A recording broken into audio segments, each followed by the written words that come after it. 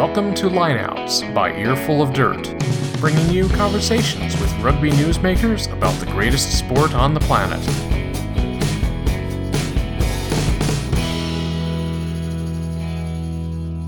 And we're live. Welcome to Earful of Dirt Lineouts. Today is Lineouts Extra, Rugby Techniques with Gordon Hanlon, the Director of Rugby for TSV Handelsheim. I think I was closer the last time, maybe not. But what is, if I said TSV, like actual words, what is that? We'll put that in later. Honestly, I don't know. I probably should, but no. But all right. Lots of German words. All right. Well, today is seasonal planning. We're going to talk rugby periodization for the team and the individual. So, let's just get into it. So how do we start? What are the steps to seasonal planning? Yeah, so we find there are lots of jobs and opportunities are cropping up all the time now. So people are going into these new positions. So we figured we'd kind of talk about that. And the first thing to start with as a coach is your philosophy. It's how you see the game, how you like it played, and it has to be short, it has to be memorable, it has to be less than 6 words. And you, as a coach, your philosophy, it can change, but realistically it's basically the same, just the wording is different throughout the years. So what's your philosophy? So mine is very simple. It is violent precision, which you hear the word violent, and the reason we chose this is so I like to do everything at high speed. Well, so to be honest, violent precision is what you should want in rugby, because this is, it's one of the sports. It's a contact sport, so it's controlled violence, right? Yeah. But I think there is a difference between violence and violent. So I chose the word violent because it's so. First of all, it's memorable. If I say, hey, we want to hit gaps fast or quickly, it can get kind of lost. Like if you are talking to someone who's in a car wreck, you ask them how was it. They said, oh, it was a really bad collision, or it was a high speed impact. You'd be like, okay. But if they said, hey, it was a violent collision, then you can get a sense of, you can feel the impact. It's more tangible. And then the precision part of it is we want to be precise in everything we do. So our nutrition, our hydration, our sleep, our strength and conditioning, everything we do is precise.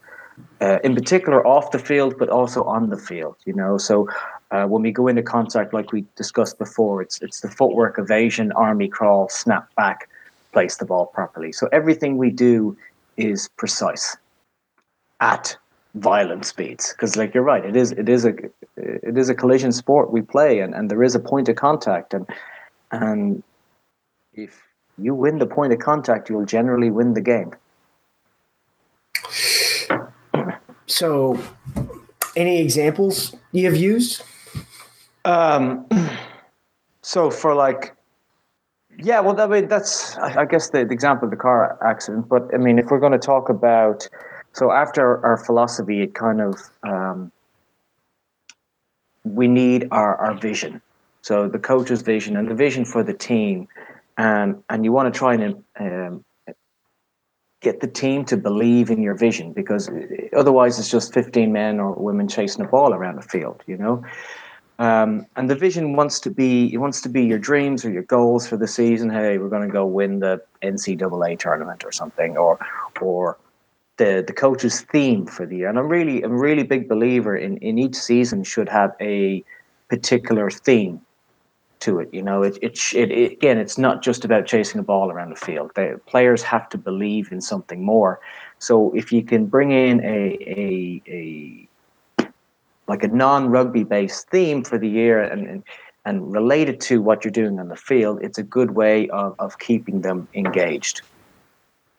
So examples of that, there's again, we came here, we're competing against professional teams, and then there's very professional teams, and it's about climbing a mountain. For example, you don't need to be a paid professional to climb Mount Everest. You just need to be prepared and work hard. You can do one if you have 12 games. So in New Zealand, you play 12 league games. It's a really good one. It is 12 rounds of boxing. So each game you play is one round of boxing, and it means if you lose a game, well, you still have 11 other rounds, and it's just about scoring points. So this round, we're going to score more points than the opposition. We win the round. You just keep ticking along. You try not to get knocked out. And in training and stuff like that, you could do like boxing-based conditioning. So it kind of relates it to that. You can call, if you're doing footwork and agility, it's related to like skipping or something like that, so you try and tie what you do during the weekend to the theme for the year. Basketball is a good one. And then I was going to take a job in the north of Portugal, really a smaller team, very, very skillful, very, very agile, but for every game they had to travel south like 3 or 4 hours. So my wife said I shouldn't do it. But the theme I wanted to do was we're going to be like Comanche Indians. And every game was going to be a raiding party. We were smaller, but we were more agile, just like the Comanche Indians back in the day. So we had to, we would go down, we would raid, we'd become successful, and we would return. Now, we weren't scalping people or anything like that. But the idea was to play up to our strengths of being faster and quicker and more agile. So these are ideas of just themes you could do for the year. And it makes it, if you're in a professional environment day in, day out, it makes it more interesting than just chasing the ball around the field. So, how do you build your team profile? Okay, so basically you would do just a SWOT analysis, like a strength, weakness, opportunities, and threat analysis on your players. And then it's very simple. You could do it from the 4 pillars. It's technical, tactical, psychological, and physical. And then you do those analysis for the entire team, for your mini units, if it's forwards, backs, or tight 5, back row. And then in the individuals, and you just map out all the individuals that you have. You map out your team. What are we good at? What are we bad at? What do they struggle with? What do they excel at? Put it up on a massive, like on a whiteboard or something. And then when you start to find trends, you can start to build from those trends and get a better picture of where you are as a team. That's for the on-field stuff. It's very important. So this will be how your coaching staff works together? Yeah. This is equally as important. Sometimes we put so much effort and emphasis on the team, and then we don't know. So there has to be like a prognosis and a diagnosis of our backroom staff. What do you want as a head coach, for example? What do you want from your backroom staff, from your strength conditioning, from your assistant coaches, your physios, your nutritionists, for example? What do you want for them? And then versus what do you actually have? So you may want these 6 positions, but you only have 2 people. So it's about managing these 2 people to the best of their ability. You don't want to overload them so much that they're burnt out, for example. And you want to use everyone's strengths, just like you do on the field, to make the best coaching team or backroom team possible, and to be really effective working together. So, what are you going to use your SWOT analysis for? What's after that? So this is basically all done before your season, before you do any of the real planning. And if you break the season up, or the planning part of it, into you have your season game plan, which is the first thing you're going to work on. And then from that, you go to the patterns of play, then you go to your match day plan, and then you do review. So all of this information you've gathered before you actually start helps you do your planning. So you go into your season game plan, which is it's the basis of what you build your entire year around. So, what's the season game plan? Is it just shape and tactics, or like what goes into this? Um, it's not your shape and tactics as such. It's the reality basically of what you have and where you are versus where you would like to be, and then with small like look to the future of okay, we get here, we want to be there 6 months later, for example. So it's what you have versus what you would like.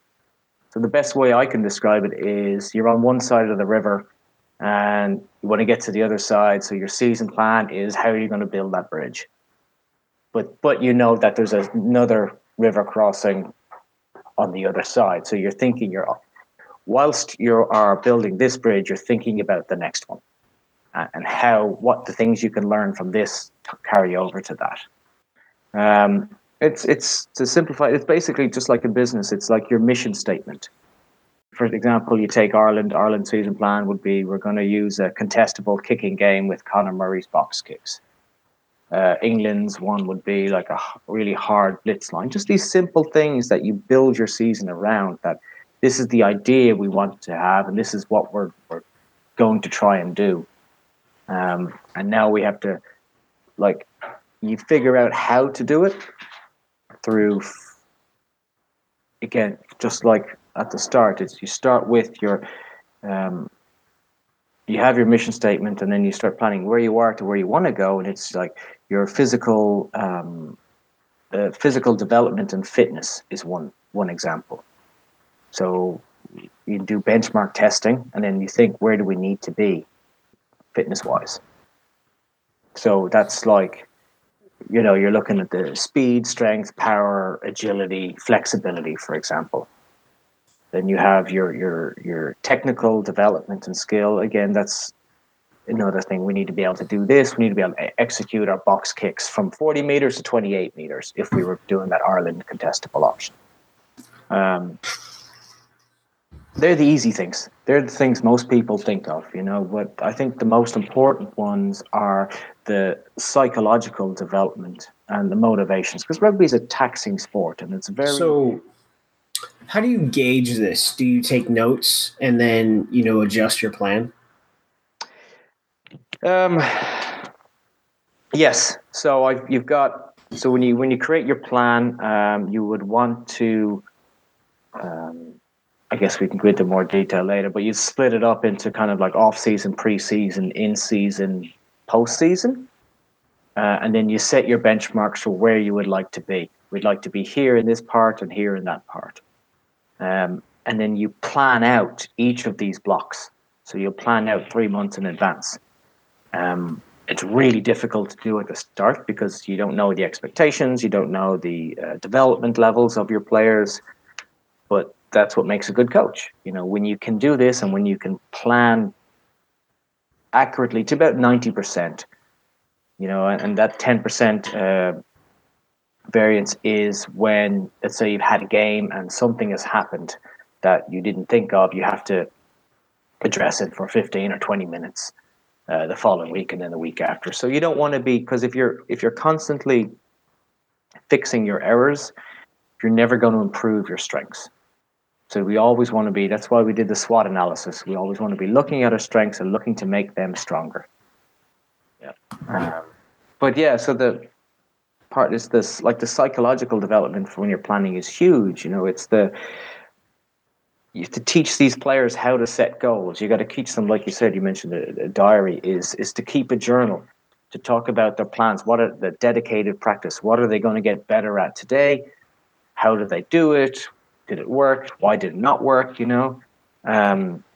Visualization is another key tool you should teach them, because the brain can't really tell the difference. If you can visualize it really well, just like in dreams, the brain can't tell the difference between us actually doing the action or thinking about it. So that's really important for goal kickers under pressure as well. And and then performance profiling. So you need to understand like the high arousal versus low arousal guys. So I'm a very low arousal psychologically, in that you can come in and give me a big like rah rah, we'll fight them on the beaches type speech, and I'd be like, okay, well, best of luck to you. But I'm for me, when it comes to rah rah speeches, it's about trust specifically. Yeah. Like does that guy, is it that guy, right? Yeah. Like you gotta have specific credibility when it comes to giving those speeches, and you can't give them all the time. You have to be targeted, per se. Yeah, exactly. Kind of like just like Cambridge Analytica, I guess, and their targeted messages. But it's those high arousal guys. If there's someone up here and you give the big rah rah speech, well, they're going to just blow their load. They've a really high percentage chance of being yellow carded or even red carded. And then if you have low arousal guys and you give them more muted talk, or they need to learn how to kind of come up to the halfway point, and those high arousal guys need to come down a little bit as well. So we're in like the sweet spot, of focus.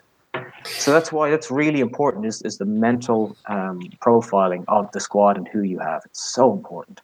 So what about the non-rugby specific situations within this, season game plan? Yeah, it's you cannot plan the week out and plan the sessions and then not account for the extracurricular stuff, like if players are doing further education, or like the Sabercats who are going out and to do the community outreach all the time.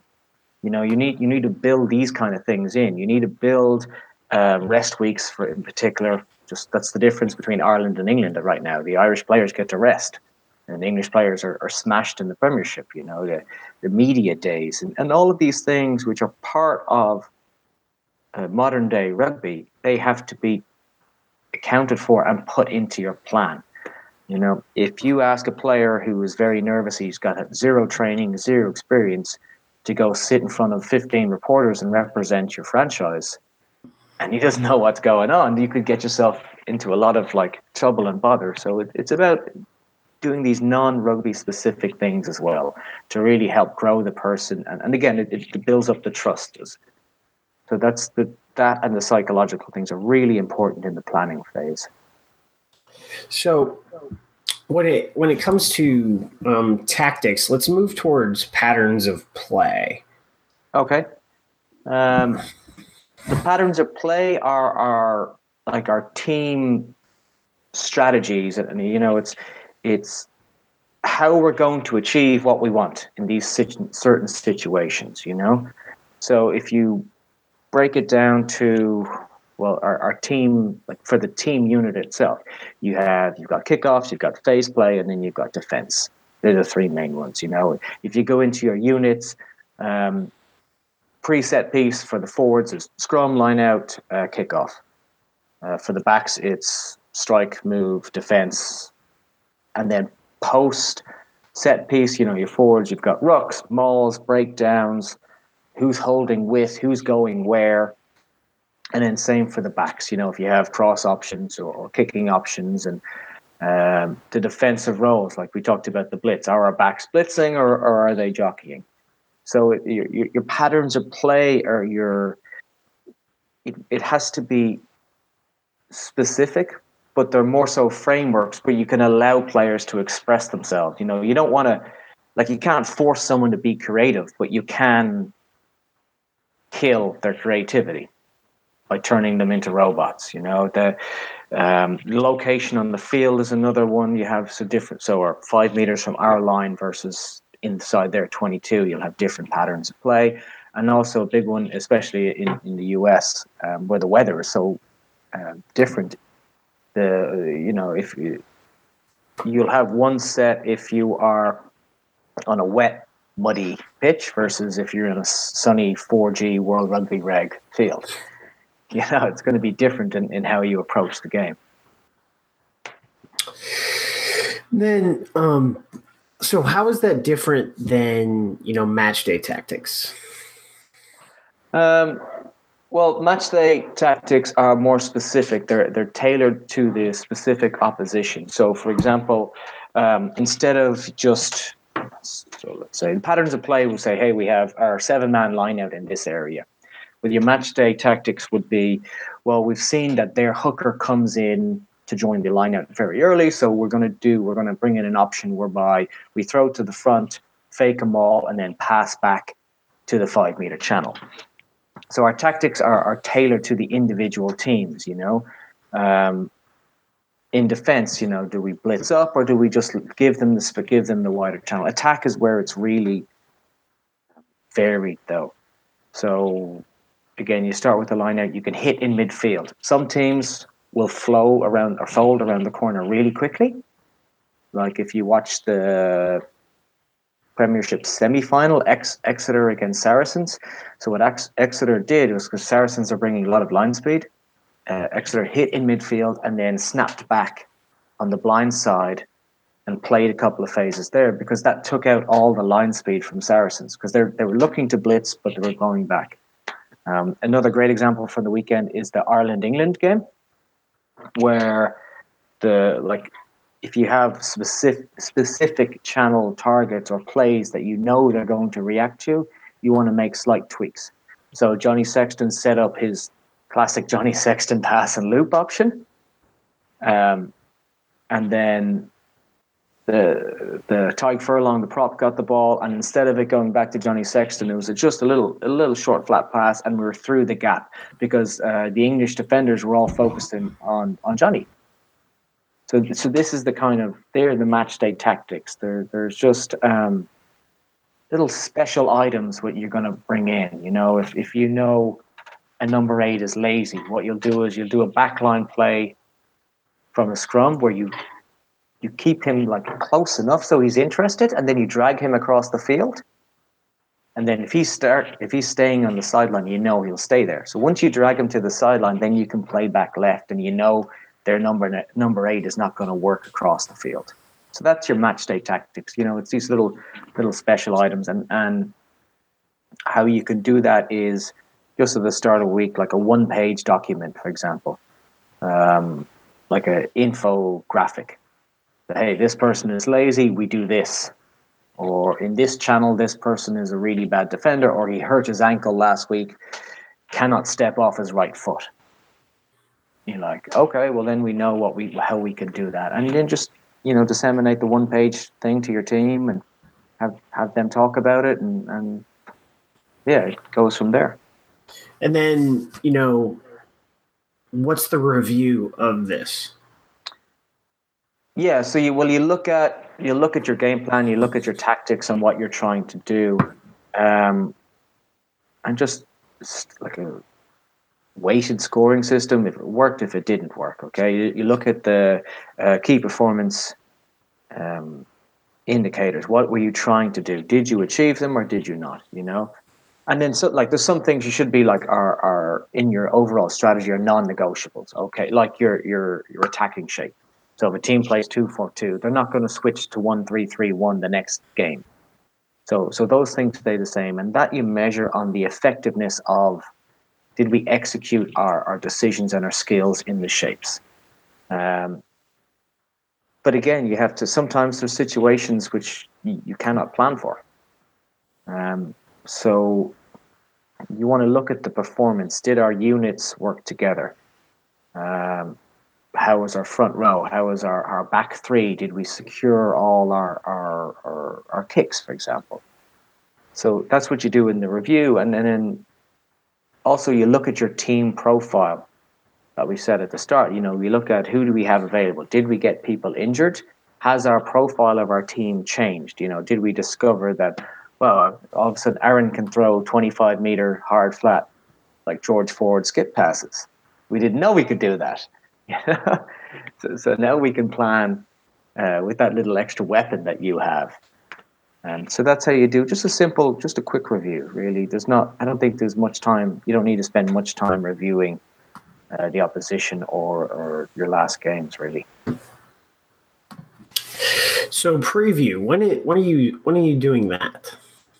Well, so I'll start doing that when the game is finished for the next week. The players will be preoccupied. But it's about developing the tactics for next week, and sometimes this can be done 3 or 4 weeks in advance. So we have we know the team we're playing against in 3 weeks' time, so we're going to have a different attacking strategy inside their half than we have on Saturday against a different team. So you can start to plan for that. When you have experience and when you know how these teams will play, you can do it further in advance.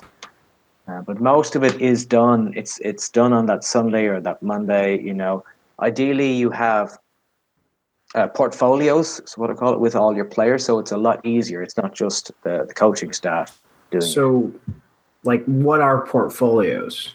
So the best way I can describe them is to take, I guess it'd be communism would be the best way to describe it. But so you have your leaders in the team, right? So we all know we have our captains or vice captain, and there's leadership groups are starting to come in where they'll make decisions. But I like to take it to portfolios in that you have an attack group. So it could be your 9, your 10, your 8, your 13. Attack, defense, line out group would be your hooker and the guy, your two main locks. Scrum group, I'd like to do kickoffs, I like to do strike moves, counter attack, and then the point of contact. So each player on the team has a specific role. So take the contact, for example. It could be you, and it could be us too. We would be in charge of the contact portfolio. So if there's any situations from the game which are related to our area, like the breakdown, we will just review the breakdowns and then present to either the leadership group, the rest of the players, or to the coaches, and if any players have ideas or anyone has suggestions, they will go to you guys, and then you discuss it. You can filter it, what's good, what's bad, what you would like to try. So instead of just all this information going up to the captain, for example, or the vice captain, it's a lot easier to filter out the white noise. And plus, players, they have more of an impact on the team. There's more buy-in and belief. Like if you're a 10, 12, and 13 combination, I could come in with a playbook. You got one here, but 80 pages long and say, hey, this is what we're going to do on scrum attack. But if one of them has an idea and he tells the other one who says, oh, that's a great idea, and they've expressed themselves and they've come up with this idea themselves, well, they're going to run that play probably 5 times more often than anything I would tell them about. So, moving forward, what about the timeline and the periodization when it comes to the season? Okay. And this is where it gets really time consuming. But so we said earlier, the season is subdivided into segments with off season, pre-season, in season, post season, and they all work like a cycle. So you want to have a continuous cycle of improvement. Like each block builds on the next, and I find sometimes we can plan. You see, coaches, I planned the best pre-season ever. And you say, yeah, well, what was your in-season like? It's like, oh, well, I haven't got that far yet. So they plan the preseason and then they start again for the in-season work, and there's a real disconnect. And this is really common with strength and conditioning coaches. So the strength coaches will say, hey, well, there's no impacts, there's no games. We're going to do a lot of lifting, a lot of heavy lifts, and this is the 6-week plan I have. And the 6-week plan works in isolation. And then you get, okay, well, what's after that? And you say, oh, well, I'll come up with another 6 weeks plan. And, then they're just individual segments. So you want to have a season in 4 categories, and each category is working with the next. or a previous one. So, we'll probably cover this as part of this, but you have 4 categories: Yeah. off-season, preseason, in-season, postseason. Yep. So, like, what's the gist of each? Well, off season is pretty easy. You're off. You don't want to be. I mean, in the Premiership and stuff, their off season's a lot shorter than it is in Ireland or New Zealand, for example. So you got a couple of weeks of just no rugby, and then you want to have a couple of weeks in the off season where you're starting to build up. You're starting to think about rugby. You know, you're doing the individual cardio, just some runs here and there, working on some micro skills. Just easy, relaxing environment. You know, the team. You can do some team stuff here. And again, it really does depend. Or, you know, if you want to go lay on the beach in Fiji, just go ahead and do that. And then you get into your pre-season. And this is where, so for many years, the goal of the pre-season was to get the teams as fit as possible. And then they would try and maintain that fitness for the rest of the season. But due to the stress and pressure and stuff, the performances would generally get less and less. So now there's a big switch towards our preseason by not being the fittest point of the year, but our fittest point of the year is when we want to peak. So our preseason is all about building the basis. So it's like teaching proper lifting techniques where we don't get injuries. John Wooden first session used to teach them how to put socks on because he couldn't have any players getting blisters. Because blisters would mean they couldn't practice. So yeah, you want to build up in your preseason. You're going through for scrum technique. You're going through the biarticular force and what our bodies want to feel like and look like. Again, there's probably no full 8-on-8 scrums till the end of the preseason session. But it's all about just building that core base that you can continue to grow, and then as like the arc will start to peak up a little bit, and you'll play some friendlies here. You might play some inter-squad games where there's contact, but it's in a controlled manner. So then you start introducing more and more contact, and recovery as well, though. So we've discussed, I think, a little bit so far. So how do you put that all together? So one way is to just get a big annual planner. So what I like to use Excel. So if you get a spreadsheet, you simply put 52 columns in. That's your 52 weeks of the year. You block it, okay? So you look at your calendar. You look at when your season starts, when the season ends, when the playoffs or the championship games are supposed to be. Look at when the regional rugby or international rugby is going to be on, and just you put your blocks in, okay? So this is our off season here. This is pre-season, in-season, post-season. And then you mark on the calendar on the top, whatever. You put down the games that you have. And then color code each block so it's easy to recognize. And then when you have all the games laid out, you can start working on periodization and team planning, you know, with your other coaches, with your strength team. So it's really important that you have to be able to see it all in front of you. So you touched on it a little bit before about like segmenting things into 6 weeks. So how do you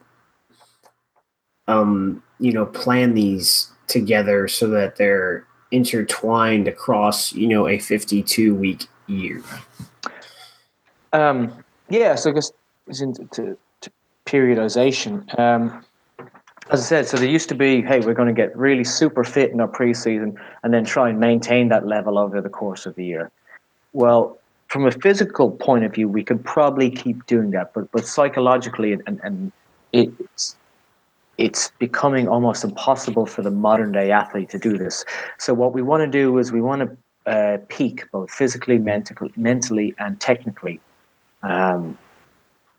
Generally twice a year, with the second one building on the first one, because it's only possible mentally to keep your focus and be under severe pressure for about 4 to 6 weeks before we see a drop off in performance.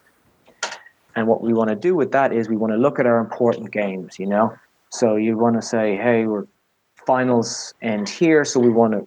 There's the finals, there's the semifinals, quarterfinals, and then important games in this 4-week block. Okay, so these 4 weeks or 5 weeks leading into it, we need to be at our peak physical, so technical, tactical, physical performance.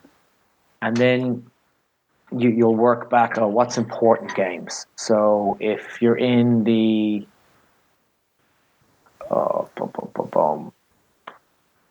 I don't know, I guess in D1, when the Reds play the Blacks, it's an important game for them, or the top of the table clash in the MLR, or even for the Eagles, they'd probably want to peak at the Argentina 15 in the ARC, and that would be the game that they would want to be their best at. So you build these you have these two peaking periods. It's a alliteration there, and then you want to work up towards them. So what you want to do is you have your season goals, your performance targets, and everything. You now know when you want to peak, and it's just a matter of getting there. You have to identify what skills are needed, what mindset is needed. You have to just do your analysis. Okay, we're here now. This is where we need to get. And then, because I say 4 to 6 weeks, but sometimes that length of time could be longer, or sometimes it's going to be shorter. People are going to drop off after 3 weeks. But it's really important when you're planning these peaks, is because people say, hey, we're going to peak for these 6 weeks, but they need to think about what happens after. Because when you drop off, and when the mental pressure is reduced, you can't have important games. If your training load is cut drastically, and then you have to play top of the table, winner takes all in the MLR, you're not going to be in a good condition to do it. So we talked a little bit about burnout, but how do you do this when it comes to training load, and even when your periodization will be affected by injuries, right? So how do you plan, I guess, adjust your periodization when you do hit injuries and physical stress? Yeah, so the biggest cause of injuries is jumps in workload. Like I always say, no one has ever started out running 30 marathons in 30 days. I mean, I'd probably die by day 3. But there are people that can do that. So what you want to do is you want to, as the coaching team, you're going to manage the intensity, the duration, and the quality of training, and you know where you want to get. So you have to get them there gradually. So if, let's say, in 3 weeks we're going to start, we have a big game starting. Okay, so today we're going to do some contact. We'll do contact for, let's say, we'll do a 2-minute contact session. Then Thursday we'll do a 3-minute contact session. We'll maintain there, and then we go from 3. It's actually the perfect example is that, I don't know if they have it in the US, but in Ireland it's like a couch or sofa to 5K. It's we have there's couch to 5K plans. There's couch to 10K plans. I mean, I don't know about couch to professional 15s, but you have we have those. You can get those periodization plans on the internet right now. I didn't because I hadn't so not rugby related, but for my training for my last Olympic triathlon, we weren't at the volume that we needed to be. So we did a 0 to Olympic tri program for the swim portion. The run portion and the cycling portion of training, the volume was planned. So you have all kinds of different couch to Ironman programs. So, Yeah. yeah, I mean, I totally get what you're saying here. So that's what you want to do. Yeah, you want to just build up the load, then hold, and build it up, then hold, and then build it up, and then peak when you need to be. Because it's just like weightlifting. It's physical training. It follows the same patterns. We load or we overload, and then we recover. And then hopefully our recovery doesn't take us back to the level where we started. And we load, we overload, we recover, and we just keep going higher and higher and higher.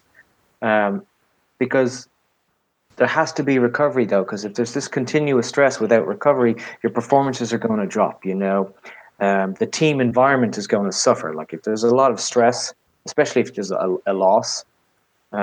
Instead of it being positive and everyone supporting each other, if you've had 6 weeks of really, really intense work and you've lost the last 2 games, well, there's a good chance that the players are going to get kind of like snappy with each other. They're going to be frustrated with each other, and what were once just minor problems, because everyone is frustrated and overworked now they've become major irritations.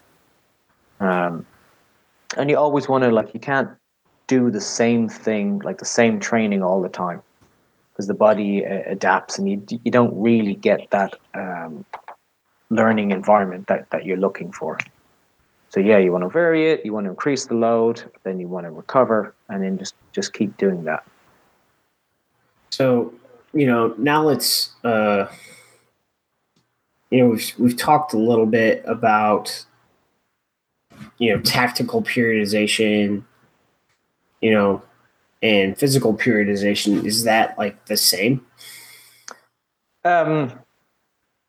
So this tactical periodization is something that has come about in the last, well, for rugby anyway, I know it's been 2 years they've been speaking about it, but it came out of football or soccer from Portugal in the early 2000s. And I'd never heard of it till I started working there, and I got to.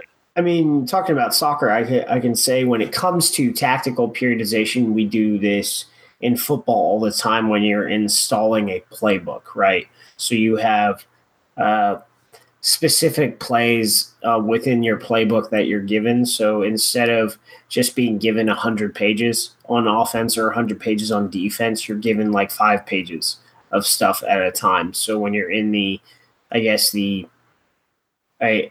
out of season camp phase, which will be in the spring if you're in like college or high school, you'll get about 4 weeks of practice during the spring semester before summer workouts hit.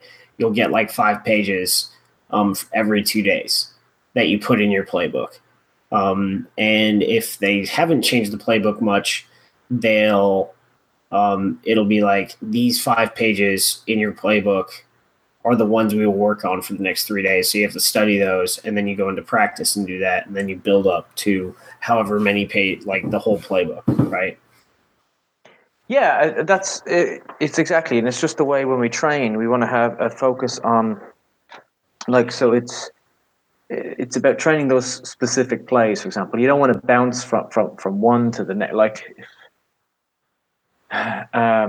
If you're going to do, you don't want to start with the run, catch, pass skills session, then go to a tackle technique session, then you're going to do counterattack.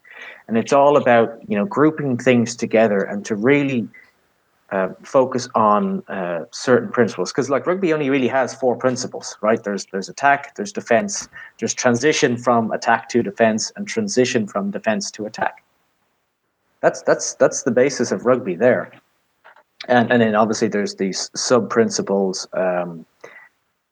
in each one of those. So attack will have your shape, your skills, and stuff like that. But the tactical periodization with that is you want to be practicing specific elements and developing muscle memory. So just like you said with your 5 pages. Okay, so Monday, let's say it's a recovery day, we're going to work on our maps. So these are our new match day tactics. Again, it's very low intensity, but that's all you're focused on. Again, and you do continuous feedback and you're trying to get them to focus on their passing and stuff.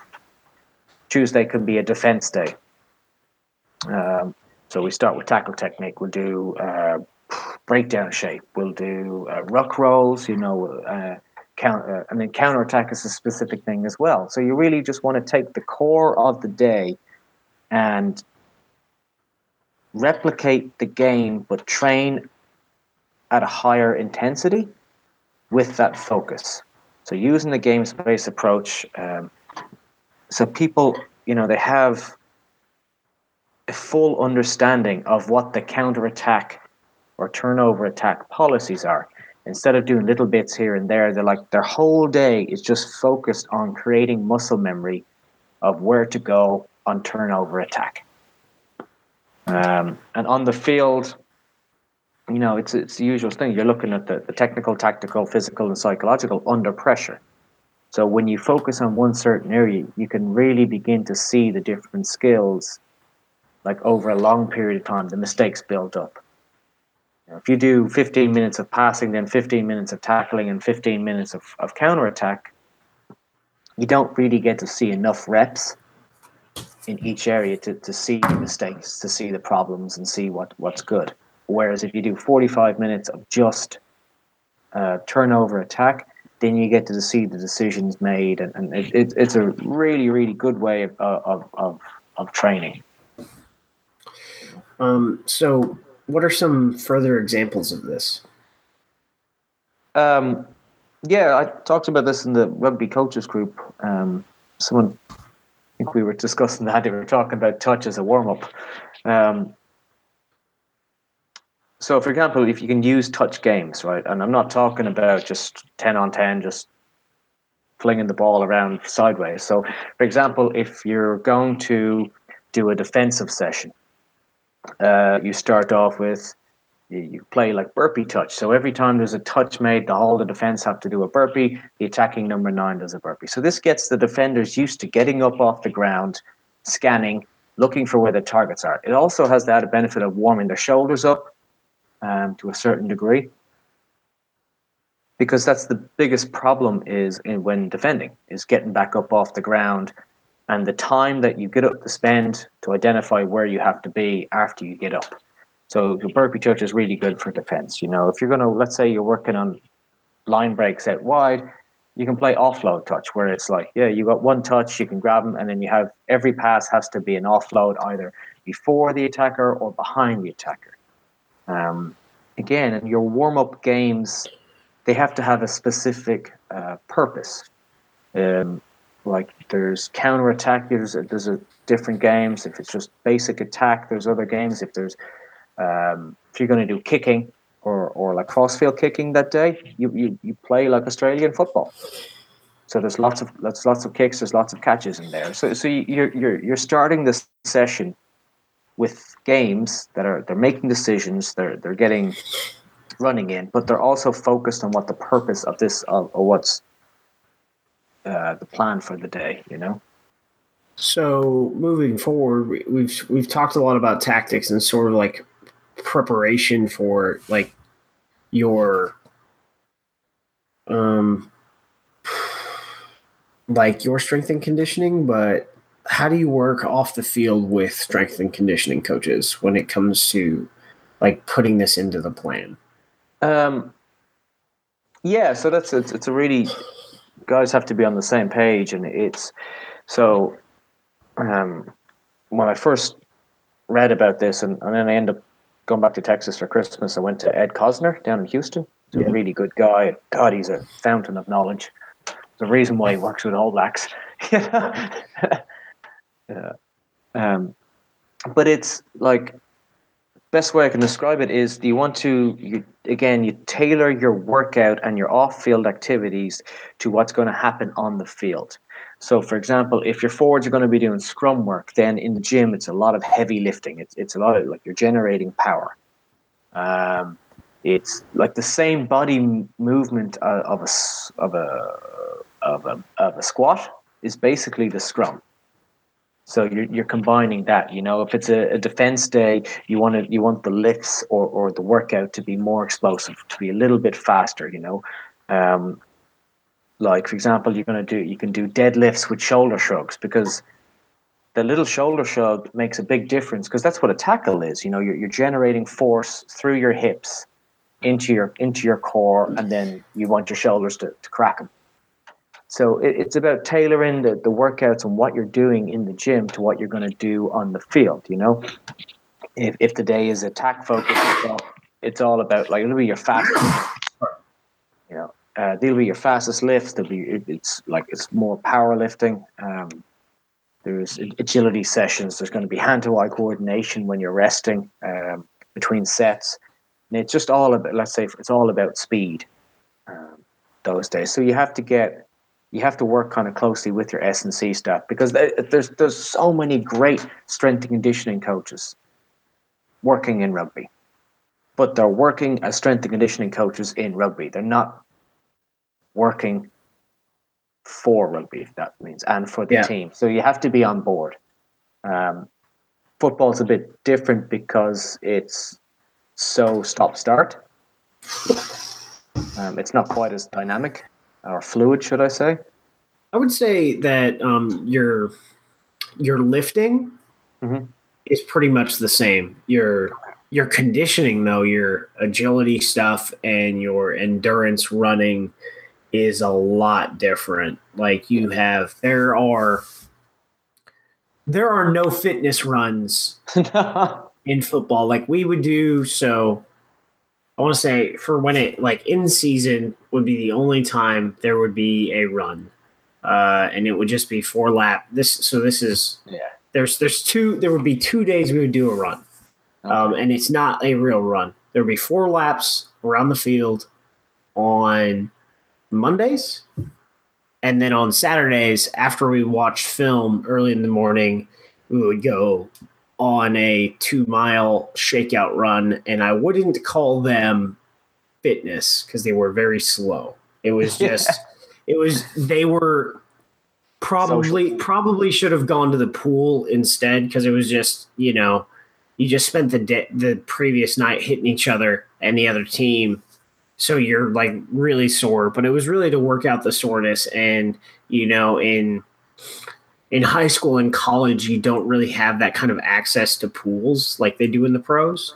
But that would probably be, the next day should have been like a recovery swim rather than a run. But that's what you see traditionally in, like, high schools today. And it's still, it's effective, but it's not. In rugby, I think there was one team I was on that did fitness running out of the other 2, and, like, they would be real runs. So, like, you'll see, like, your props running a 5K. Yeah. It's and that is the thing. It's God, we got to be fit to play this game now.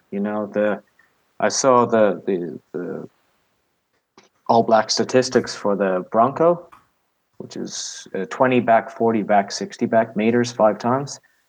And, like, the fastest is Mackenzie at, like, 4 minutes 21, I think. But the props have to do it under 5 minutes as well. So, like, you're looking at a 35-second difference in running, what is it, 41, 20 to 1,200 meters.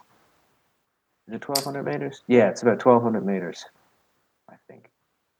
Yeah, 1,200 is the Bronco. Yeah. It's like thing is no joke. Yeah. No, but it's a 35-second difference now between your prop and then your fullback lightning in the bottle player. But yeah, you want to try and again work with these coaches and to something Ed told me is why are front row guys doing, like, clean and jerk, because their shoulders are already in bits from, especially when they're older, from all the scrumming and the lifting. They're and then you put more stress on their shoulders, then that's why they get injured. So you want to try and tailor the workouts that you're going to do that day, but also to the individual, so they're not going to put more stress. Like, I've a bad right knee, so we're going to switch from one-legged things or jump squats to more stable and static things. That's the kind of work you want to be doing with them together, I guess. So coming full circle, what is the, like, when it comes to seasonal planning, what would you call it in 2 sentences? About 4 months of work that no one knows what you're doing. That's you basically just work away. It's all day, every day. You come up with a plan that people look at and go, okay, that's great, let's do it. Yeah, so basically, it rolls back to, off season, what you do in the off season, and then what you do, of course, in the preseason, which is when you want to do your heaviest load of physical conditioning, and then you sort of during the, I would say, you would do you would be at peak physical conditioning at the beginning of the season, and then you sort of taper into a maintenance mode. And then during your postseason, you're spending a lot more time on maintenance so that, guys can be on the field and perform, because the training load is still at such a high level when you're in postseason that you don't need certain things that you're definitely doing, the first couple weeks of the season. Yeah, exactly. So that's it for us. That's Rugby Techniques seasonal planning, physical and tactical periodization for both the team and the individual. So thanks, Gordon, for bringing all of that. That was a great chat. I hope everyone who will watch this appreciates everything. No, thank you. Pleasure as always. This has been Lineouts by Earful of Dirt. Connect with Earful of Dirt online. We're on Facebook and Twitter at Earful of Dirt.